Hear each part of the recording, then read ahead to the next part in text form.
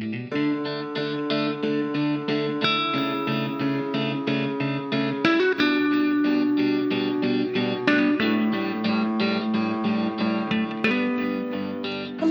I'm Marie Williamson. Today, we're going to step in the garden and talk about community supported agriculture, or CSAs, with our friend Nicole Neubauer of Neubauer Farms.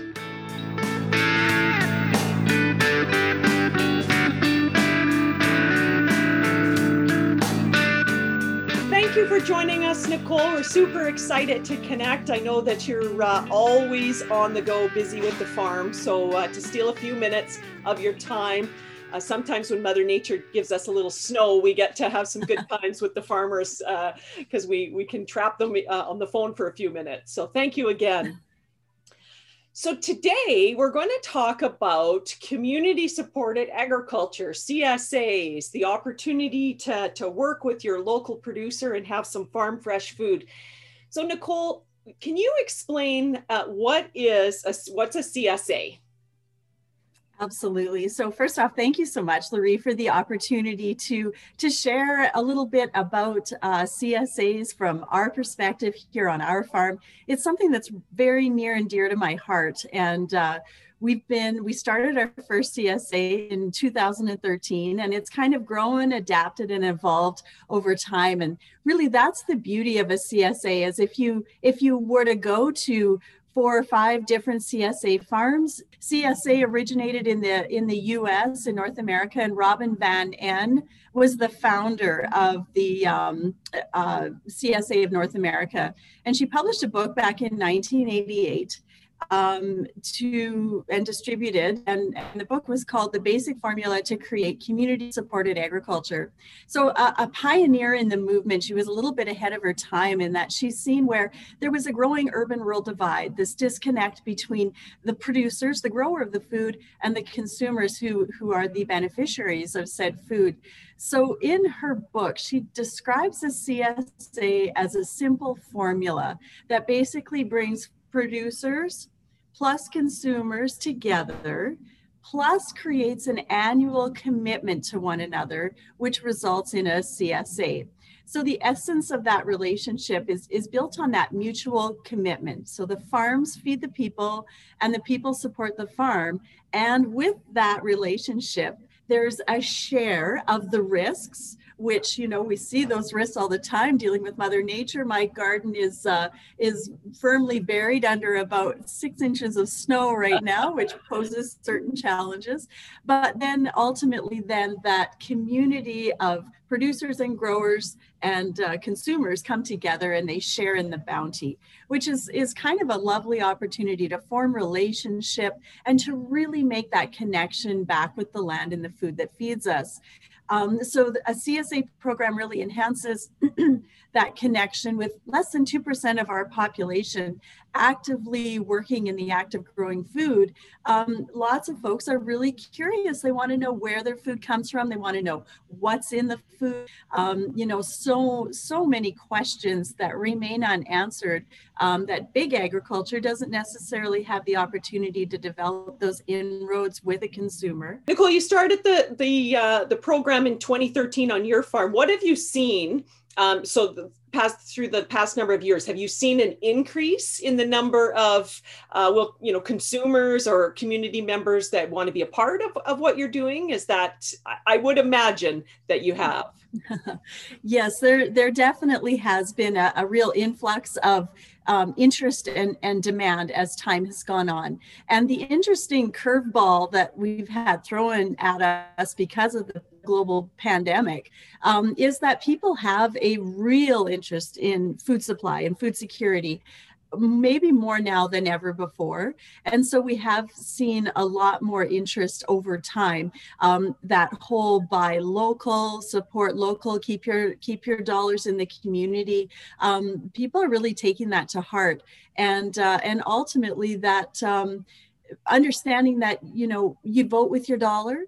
What you buy, you will get more of. And so CSA has been a real beneficiary of that. Ourselves, we actually when we initially started our CSA, we had over 40 subscribers, which was a huge task managing. We had half shares and full shares, and we actually have lowered that to about half.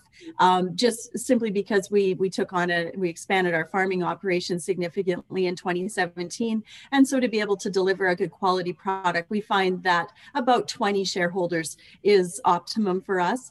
Because of the pandemic, we used to have on-farm pickup options for folks to maintain safety of everyone. We started a delivery-only model last year, and that has been really well received. And we've got a new demographic of, busy working families who maybe don't have the time to come out and pick up at the farm, but they sure appreciate having a cooler filled with farm fresh fare when they come home from work. So we were hesitant to do that at first because we wanted people visiting. We wanted them to tour the garden and really gain that firsthand appreciation of the food growing and where it comes from. But the modern day reality is that folks love efficiency and they love to just come home and have it there waiting for them. And it's a little bit like a surprise basket, because we don't often know ourselves until we go out and harvest what the volume and variety is going to be until we formulated the share for that week. So yeah, those are some of the changes. We have a new interest. CSA can have a couple of different modes where you're just a pure subscriber, but you don't invest any sweat equity in the farm. That's been kind of our mainstay over the years. But this year, we're actually going to have a couple of socially distanced weed work nights where people can just come out, enjoy the farm, pick some of the weeds, monitor the crops. And we have a certain number of people that want to do that, if maybe for no other reason, just for a change of scenery and a chance to get out of the city. So yeah, we bend, we go with the ebb and the flow of what's happening with society and try and be accommodating, because you can't ever just do things one way and expect that's going to work, because our world constantly changes. So we change and adapt to accommodate for that. Sounds like farming. It is a lot like farming. Exactly. So when members, so if I want it to be a member, is it a subscription? Is it something that you sell out ahead of, sort of pre-season, and you have all of your members and you're fully subscribed, and then that's, again, you share the risk and the bounty, and that's sort of that's the model, I guess, is what I'm trying to say.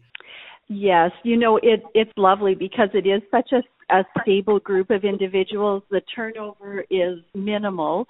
So we've had a percentage of our subscribers have been in since day one. I would say that's about half of what we're currently at. And so with only doing 20 shares a year, we would have at least 15 that sign up again, and then we easily replace those 5 with additional folks.